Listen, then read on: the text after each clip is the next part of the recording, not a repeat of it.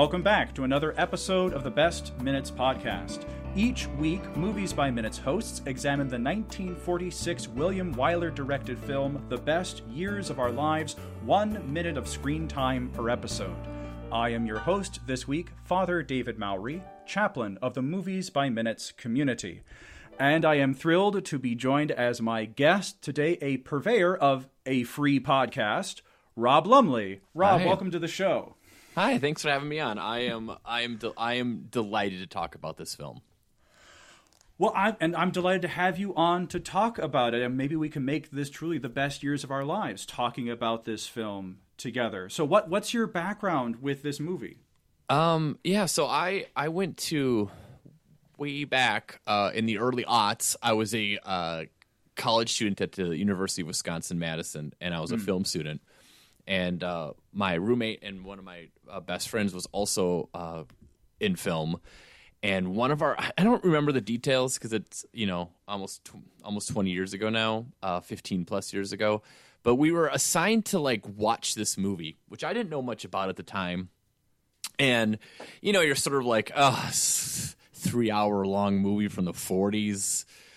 And I remember we got the VHS and we sat down and watched it. And for 3 hours, we were totally silent and moved by this whole thing. I remember we started really late at night too. It was probably 11:30. We're like, oh, let's start the best years of our lives so we can get this done with so we can watch it for this class. And I just remembered how much that movie just moved us. And I still do. I revisited it less than a year ago. And I rewatched it, and I honestly think it's an all-timer. What is it that brings you back to this movie? Was there something that had struck you when you first watched it that you wanted to go back and visit, or was there something new that jumped out at you revisiting this movie again? I think how modern it feels for a movie that's so old. I mean, this came out in November of 1946. Mm-hmm. And it's, a lot of this movie in the minute we'll talk about, we're looking at PTSD here. Yeah. And I don't, as far as I know, I don't think that was the term for it at that point. I think maybe just shell-shocked would be the term people would use then. But just this very human story of these people. And I generally don't, we can get into this later, I generally don't love war films. And this movie kind of cleverly gets around a lot of issues, I think, that are inherent with war films, and ends up making this really, I don't know, I just think it's an incredible story, and I think it's very much of its time. It's post World War II, but I think the actual weight of this movie is timeless because it treats something timeless.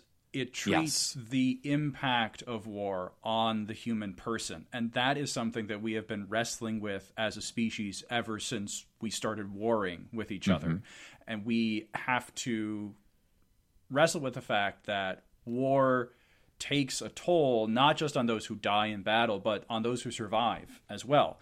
And you mentioned we didn't even have language to talk about that. The word of shell shock was only around after the invention of artillery, when all of a sudden you had such earth-shaking weapons that could throw death from afar and affect you without even seeing the enemy's face. Before that, I don't even know how, say, those caught up in medieval warfare or those who fought in the Pharaoh's armies, if they had the same kind of language to talk about this level of trauma. I was talking with one of my priest friends who had done some work in psychology and counseling before he went into the priesthood. And I was sounding him out. Do you want to come on the podcast? We have a scene where someone's wrestling with a PTSD nightmare. And he was very frank with me and said, I've been out of the game for a while. A lot of the language and research around this topic has changed a lot. And I don't want to speak to something I don't know well, especially given something that is so raw for so many people, and the trauma that we see Fred go through in this minute is obviously affecting him deeply. And in fact, this minute is minute 52 of the best years of our lives. And in this minute, the minute begins with Fred turning in his sleep, and it ends with Fred shouting in his sleep. Yeah. Yeah, I mean, there's not a lot in this minute to talk about. Essentially, that, like, you know, the horrors of war are, you know, Fred is dealing with them, and you know, this is the night after he gets home. I mean, the very night he gets back.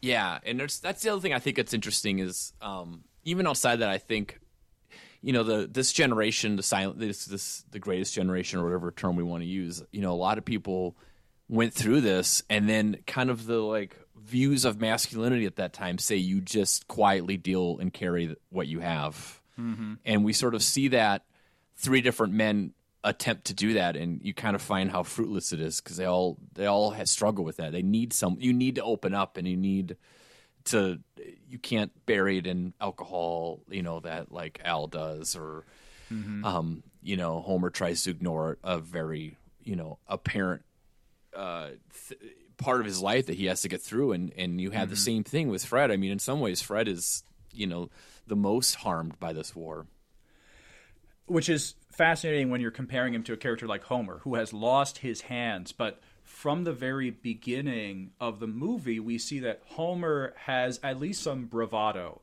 about the scars he carries.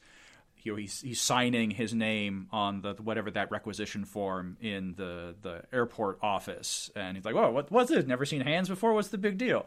But I think that is something where his obvious deformity, his obvious handicap, allows him to have that kind of bravado, because it's right there out in the open. Everyone can see it, and so Homer has to acknowledge it. He can't pretend otherwise. Fred, as we see in this minute, it takes him falling asleep into that state of vulnerability for that pain, that scar to start showing itself. Mm-hmm. Fred would not choose to reveal his negative experience, this emotional scar from losing his crewmates, his comrades in flight, whatever this bombing run gone wrong ended up taking from him. Yeah, and even Al, I mean, you know, it's sort of like just push forward. Like, well, let's just go out. Let's go out and have a good time. And, you know, you can kind of just push back this moment of, like, you know, for Fred, he's all by himself laying in bed, and he goes to sleep, and even in his dreams, you know, he's haunted by this. Oh, that's interesting. There's a whole theme of loss for Fred, where he has been trying to get something back. He wants to find some familiarity, and he doesn't look for it in his parents' house. He just drops off his stuff at the shack underneath the tracks and wants to find his wife. He wants to find Marie. For him, that's normalcy. That is stability. I want to get back to this woman that I married, that I'm crazy about. I carried her picture in every bombing run I went on. Yep.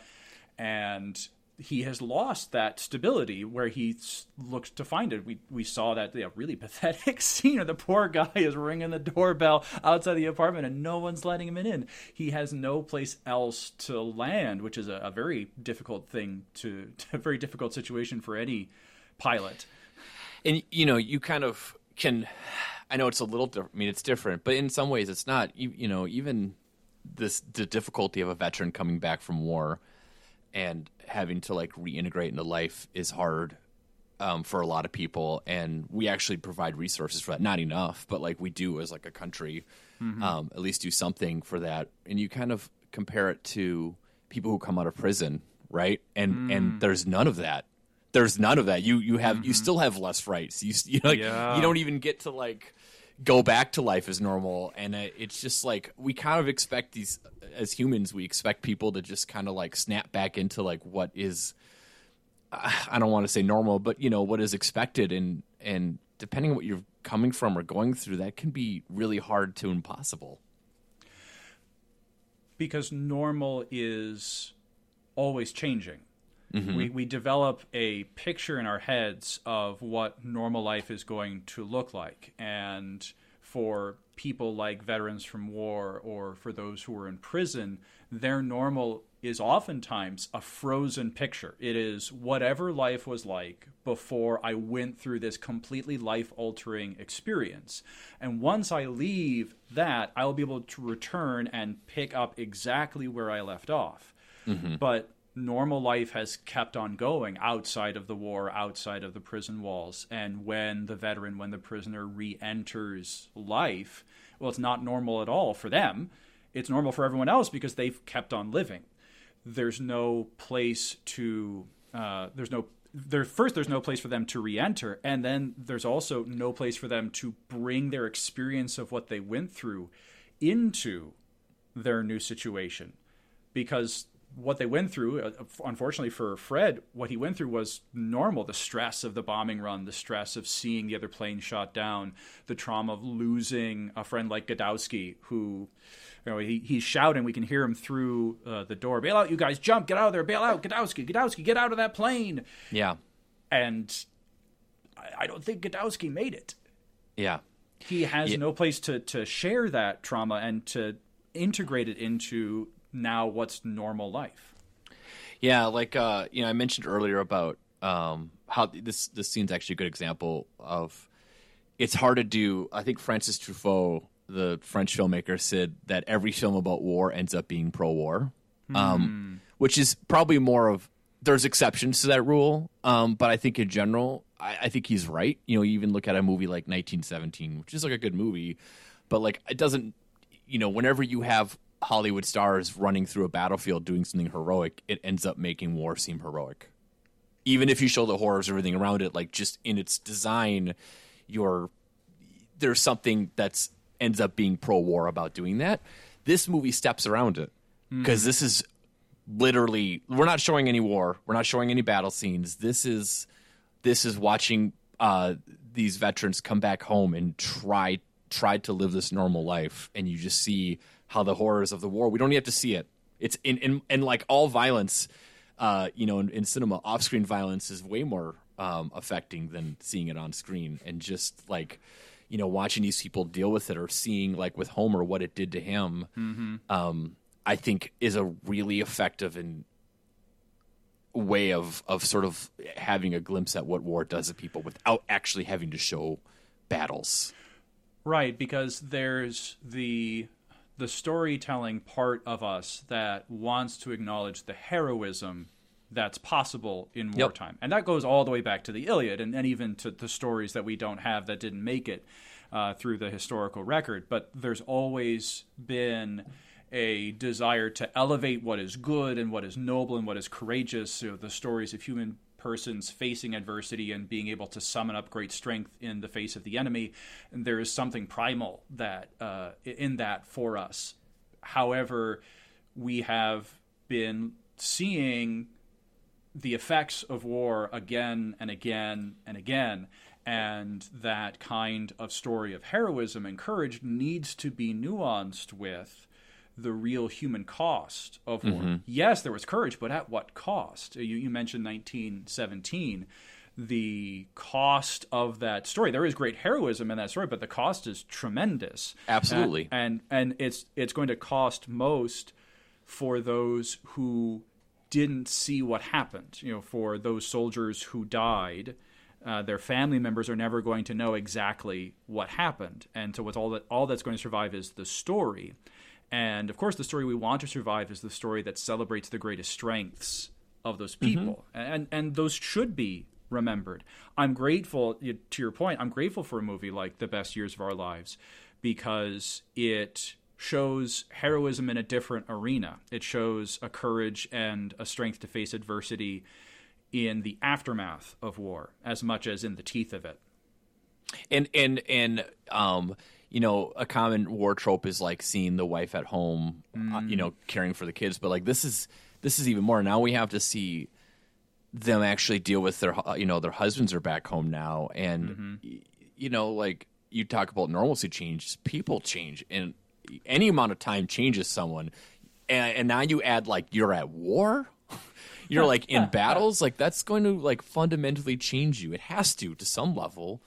And we kind of have these are in some ways the true heroes of this movie is the the Wilmas and the Peggies, who are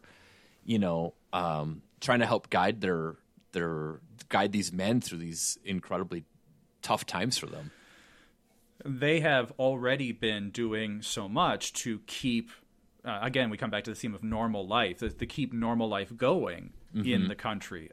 We hear later on about, or maybe even earlier, I can't remember now, but Peggy talks about her work at the hospital and how draining hospital life is when you have all the able-bodied men around to help with the hospital work. I can't imagine how slammed she must be when we have so many men off fighting in the war. You look at Millie trying to keep the family running, because obviously her son Rob is just an absolute handful. Jonathan yesterday talked about how Rob brings a lot of Gosh G. Willikers energy to the movie, but he's very bright, very inquisitive, and very nosy, and so that takes a lot to make sure that he doesn't stick his nose where it doesn't belong, that he is around and doesn't get himself into trouble in time for his dad to come back. And Peggy here in this minute, she is obviously bringing her experience as a nurse and caring for people into this experience. She's got this absolute stranger who she met at the bar just a couple hours ago, and he was obviously drunk at the time. And they've been more than gracious to him, putting up in her bed. She's sleeping out on the couch, and when she hears the stranger having the traumatic nightmare, she does what I would never do. She gets up. Yeah. I would just lay there like, okay, maybe it's a dream. Maybe I can just wait this thing out. Yep. I don't want to put myself in this situation. I'm just going to ignore this. Well, that's why Peggy is better than I am. Yeah, Peggy's a real hero. Yeah, no, she comes in there and I ask if he's okay, and doesn't she I don't know, we won't get to that yet. She just comes in at this point, but yeah, I don't know. I just think it's a fascinating movie. I think even you think of the timing of how accelerated everything is. VE Day is May 1945. VJ Day is September 1945. The novella that this movie is based off, which I haven't read, called Glory for Me, came out in 1945. This movie comes out in November of 46. This is this is all very raw. And we can get into him. I know he's not in this minute, but Frederick March, I believe he was a World War I vet. So this stuff, everyone's dealing with this at home in some way or the other. It's touched somehow by this war, and then to make this movie about it. I don't know. I really just think that this is a 5-star classic film. Well, it shows a willingness to dive into the difficulties posed by the war. It shows a mature recollection and reflection on what's just happened. Imagine the movies that were coming out a year after September 11th. Yeah. We were not ready for that as a country. We were not ready for any kind of serious, mature reflection on just what the hell happened to us as a country. Yeah. And it took years after that for any kind of art, any kind of story about that day to have the level of nuance we see in this movie, which was made a year after World War II ended. There's wild. It's incredible to me. I hadn't thought about that till you brought up the timeline. But both the book's the novella's original author and William Wyler to pick this story up in the midst of what I'm sure was a heady sense of celebration. Because America came out really great from World War II. Yeah, we suffered the attack at Pearl Harbor, but that was about it. You compare it to other countries. Oh my gosh. America didn't suffer nearly as much as the other countries involved. There's a real fairy tale aspect that World War II takes on that persists even now in our cultural imagination. so to see a movie from 1946 where you don't have cigar chomping John Wayne, dropping bombs on Nazis, but instead you have a man who is suffering from a shell shock nightmare, says a lot about how people were processing and how people were being invited into a mature reflection on, okay, yes, we won. Now what? What happens next?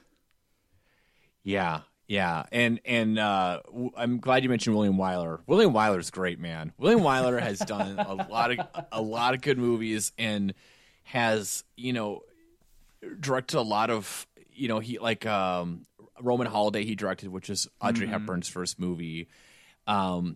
He directed some Bette Davis movies, which I have. If you like Hollywood gossip, I have some stories on that. Salacious. Very salacious, very salacious. But yeah, he's like, I would say like a contemporary for him would be maybe David Fincher, because it's a guy who like visually is very impressive and is sort of known as a perfectionist, demands a lot of takes, sort of guy like that. I think that would probably be like what Wyler, and it's just like it's also just a really, this movie won a lot of Oscars. Oh yeah. For a reason. I mean, the script is tight, the performances are great. Wyler like does the right amount of like flair as a director. It's the cinematographer is Greg Toland, who obviously famously did Citizen Kane as well. So like, it's just like, there's a lot of issues and problems with the Hollywood system that existed in the 40s, but man, when they made these like incredible movies, and the 40s is full of this. They're really great. That system built some, like, really did create some incredible stuff. It's the law of averages. You pump out enough stuff, some of it's going to be great. That's true. I mean, they a were lot of it's going to be. That's a really good point. Because Wyler was like, he started directing in 1925 and continued directing until, he did Funny Girl with Streisand in 1968. Did he really? Oh, I forgot about that. He did Ben-Hur as well. Of course. But yeah, so the story of him is very salacious, and I'm only going to bring it up because I literally, after a few days after you had asked me about coming on, I'm reading a book about Howard Hughes. Okay. Which is by Karina Longworth, who does the You Must Remember This podcast. Who also her partner is Rian Johnson. So everything goes back to Star Wars, as you know. Always. Yep. So okay. So before this, one of the other big movies Wyler did was he did Jezebel, which is 1938, and that's when Bette Davis received 3 noms underneath in movies that he directed and won her second Oscar in Jezebel. And she was a big fan of Wyler. Well, let me tell you how much of a fan she was. Uh-oh. So on set during Jezebel, I'm quoting from the book here. And I'll just give the name of the book so people know. Seduction, Sex, Lies, and Stardom in Howard Hughes' Hollywood. That's the book. Salacious title. Okay. On set, Davis had begun an affair with the film's director, William Wyler, and she credited her performance as a woman in love with Henry Fonda to the fact that her beloved Willie was standing behind the camera. But Davis also had a husband, Ham Nelson, who had been her high school sweetheart. I'm sorry. Ham Nelson. Okay, go on. When she realized she was pregnant, probably with Wyler's baby, Davis had an abortion. But that is, classic Hollywood is wild to me because, we all have this, once again, this vision of just these, and they were incredibly talented people, but, that there wasn't this sort of, the stuff that goes on. It's wild to me, classic Hollywood. So let me continue this Bette Davis thing. It gives new meaning to the phrase making love to the camera if she's seeing William Wyler behind the camera and really being able to get into her performance because of it. So let me end this with this is in a Howard Hughes book, and so later after that relationship, Bette Davis and Howard Hughes had a relationship with a lot of different actresses. I'm just going to leave it. Let's leave it on a little more positive note here with Bette Davis. On Howard Hughes, she said, You know, I was the only one who ever brought Howard Hughes to a sexual climax. Or so he said at the time, Davis bragged. It's true. That is to say, it's true that he said it. Or let's say I believed it when he told me that. I was wildly naive at the time. It may have been his regular seduction gambit. Anyway, it worked with me, and it was cheaper than buying gifts. But Howard Hughes, he was not. Whoa, Betty Davis telling Betty it all. Davis. I mean, unbelievable. I honestly, the only reason I'm bringing that up is I literally was reading last night, and I was like, oh my gosh, William Wyler came up, and then this Betty Davis connection. I was like, well, I don't really have a lot of podcasts where I could talk about Betty Davis and William Wyler, and so. Well, I think we know what the next season of a free podcast is going to be about. Yeah, we'll have to do. Maybe we should do some Betty Davis movies. So, well, maybe they had to find an outlet for all that kind of behavior, because by this point, right, by the time they're making Jezebel, the Hays Code is in place, and so lots of things are really locked down in the movie itself. So that stuff comes out sideways sometimes. Yeah, and there's also Hollywood was also a lot of these women were getting married incredibly young. A lot of times you're set up in these marriages, from the studio. I mean, it was just. That's why when you look a lot, especially at actresses from that time, they have six marriages or something, and a lot of them were just because it was just a studio trying to be well, just marry this person so your movie will do better. Modern day dukes and barons trying to cement their legacy by arranging marriages. Really was, yeah. It's actually a really good comparison. So the other thing, I'm sorry, I'm going off on this, but I would like to talk about Fredric March for a second. Oh, sure, Fredric March, who features so prominently in this movie. Yep. Plays Al the Sergeant. Sure, what do you want to tell us about old Marshy? So Fredric March has been a name I've known for a while because as I mentioned, I went to University of Wisconsin-Madison, and so did Fredric March. Oh, look at that. Alma mater connection. That's right. And now with all these things, it gets a little complicated, which we'll get to. There was a March Play Circle, which was I think I don't really know what it is now because there's been a lot of renovations on campus. But when I was there, it was this little theater where they'd put on small plays. But also I was part of the film committee, and we would project movies there on weekends, and I would go up and present whatever movie we were going to watch, and then it would for free students and community can go and watch that movie. So I would do that in the Fredric March Play Circle. Fredric March is an interesting. I'm sure this has maybe been talked about already, maybe not, but he's had an interesting. It's complicated. So it was kind of discovered recently, a few years ago, that he was in while he was at campus here. He was in the Ku Klux Klan. What? Yeah, but I don't want to say but. That's not fair. A lot of this is probably, quite frankly, because of Birth of a Nation, right? When Birth of a Nation came out, all of a sudden, interest in the Ku Klux Klan went way up. And so there was on campus during the 1920s, the Ku Klux Klan was a group. He was part of it. It didn't have any affiliation with the national version of it. Mm-hmm. The records of whatever they did or didn't do isn't really we don't really know what it is, what was happening. But the fact that it used that name is problematic enough, obviously. Sure. So you think they're Ku Klux Klan fanboys? I don't know. My God, I hope not. I mean, who knows? I don't know. I think that's worse, honestly. Yeah. So what's weird about it is, as I mentioned, March was in World War I. He ended up being in World War I.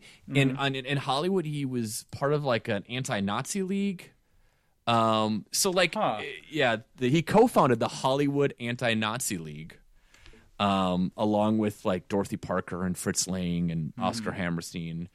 And in 1938, he was one of the Hollywood people that was investigated by the House of Committee of Un-American Activities in their hunt for communists. So it's weird to me that this guy was a lifelong Democrat and started the Hollywood Anti-Nazi League, but also in college was part of the Ku Klux Klan.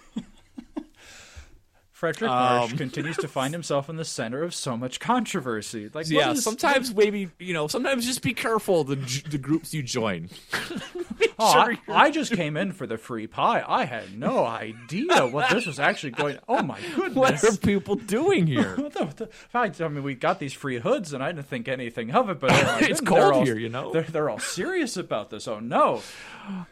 So yeah, Fredric March. I've always, so whenever I see him in movies, I get like weirdly excited. Of course, like I said a few years ago, it was sort of like ruined a little bit when I was like, oh no, what?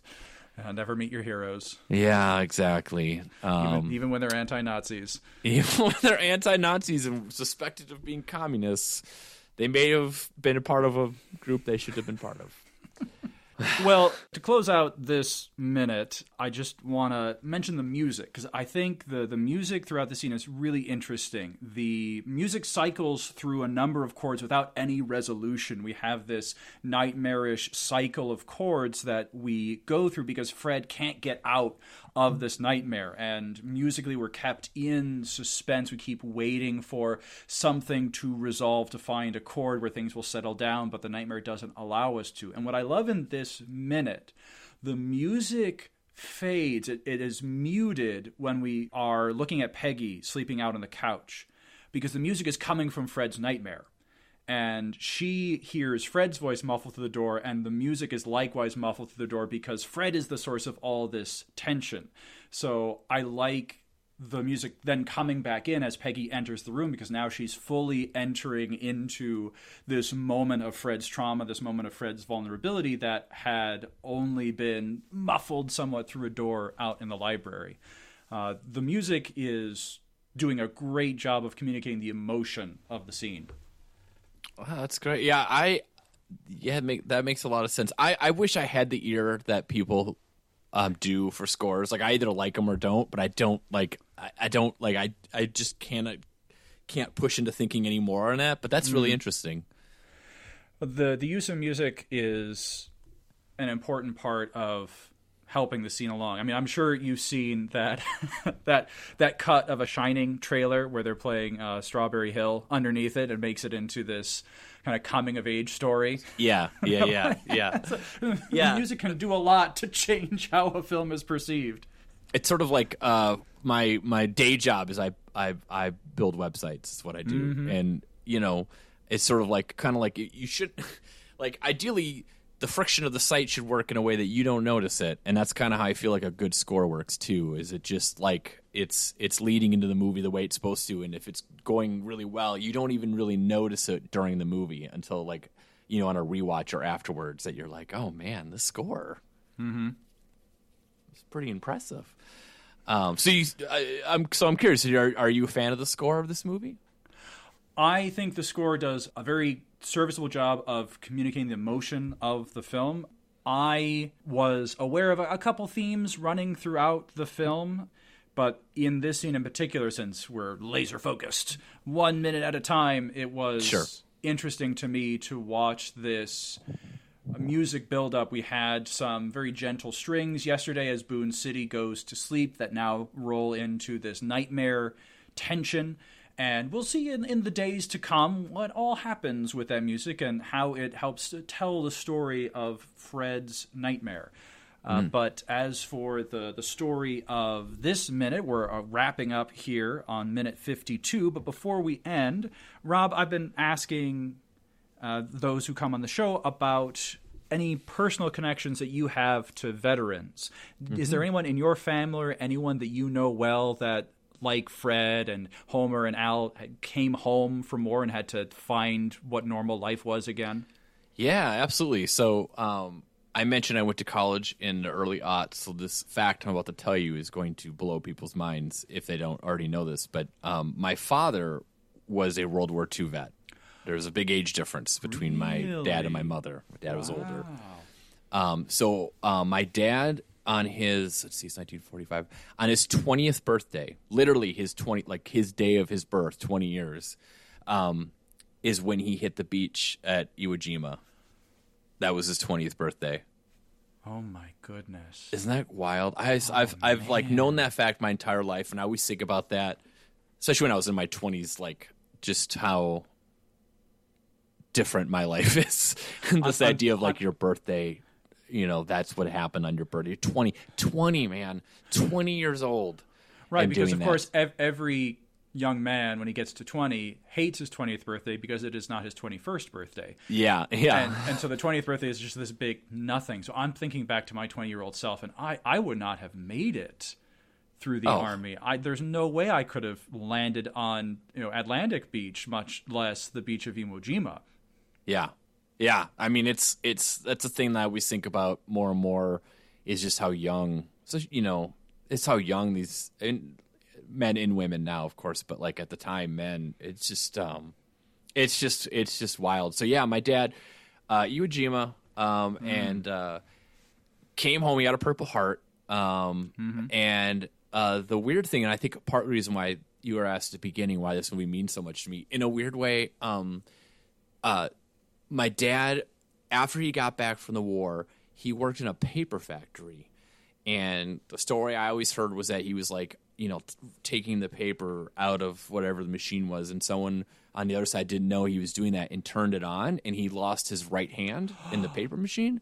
So my dad survives World War II and then loses his hand shortly afterwards. So like, even though it doesn't quite work because like Homer lost both his hands and he's, it's from war, like my dad was a World War II vet and did shortly afterwards. Like my whole life had only one hand. So yeah, that's a pretty close connection for me on that. Wow. Have you watched this movie with your dad? I have not. He has since passed away. Oh. He was always pretty quiet about it. I mean, we knew. Obviously we knew, but it wasn't a thing he really liked to talk about. So, Sure. We go back to that sort of, this sort of like masculinity in this era, and you sort of just, you were just expected to just sit with it, I guess. Mm-hmm. And so, my dad was a wonderful father, but that's just like, it's something where I've actually thought about maybe spending time looking at more of it now, because with the records of World War II stuff is pretty accessible now, and maybe trying to learn more on my own at this point. But yeah, it's pretty fascinating. Wow. Well, that's a tremendous connection you have to the characters in this movie, to have grown up with someone who knows firsthand what it was like to go through what Al and Fred and Homer went through fictionally, and to have someone who went through the reality of it. Yeah. I think I think that's a good project for you to do, to look up a little bit more about the war, and to have that insight into that part of your dad's life, because he wasn't ready to share it, but that doesn't mean that there's nothing to learn about him by looking into it yourself. Absolutely. Yep.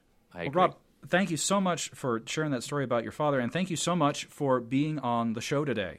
Yeah, thanks for having me on. I was just, like I said, just delighted to talk about this movie and to, spend 40 minutes with Father David talking about film. Hey, well, what better way to spend these best minutes than talking about the best years of our lives? Rob, where can folks find you if they want to hear another 40 minutes of you talking about film? Oh, yeah, you should go to a freepodcast.com. You should just go there and then find out how to, we have links to all the different podcasts feeders, so you can go to it, because we thought it would be clever to name it a free podcast, and it's been a search engine nightmare because it never comes up. But we have other minute-by-minute shows as well, but this is what we're doing now, and we kind of just do different seasons. So we just finished up one on Rock Docs. We did one on Monster Rehash of like the 90s monster movies. Summer of 97. Coming up, we're going to go through the Bond movies and do a movie for each of the different Bond actors. So, we're just constantly, producing try to do about, almost an episode a week, sometimes a little less, but, keep getting that content for people. Listeners, you should check out a couple of those episodes of a free podcast while you're waiting for the next episode of The Best Minutes, which, as a reminder, you can look for on our website, thebestminutes.com, as well as on Apple Podcasts, Spotify, and Google Play. Join us here next time on The Best Minutes Podcast.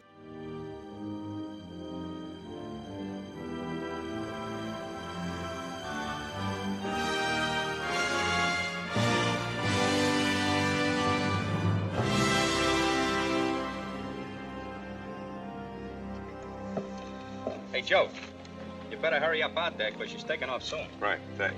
Come on, Taylor.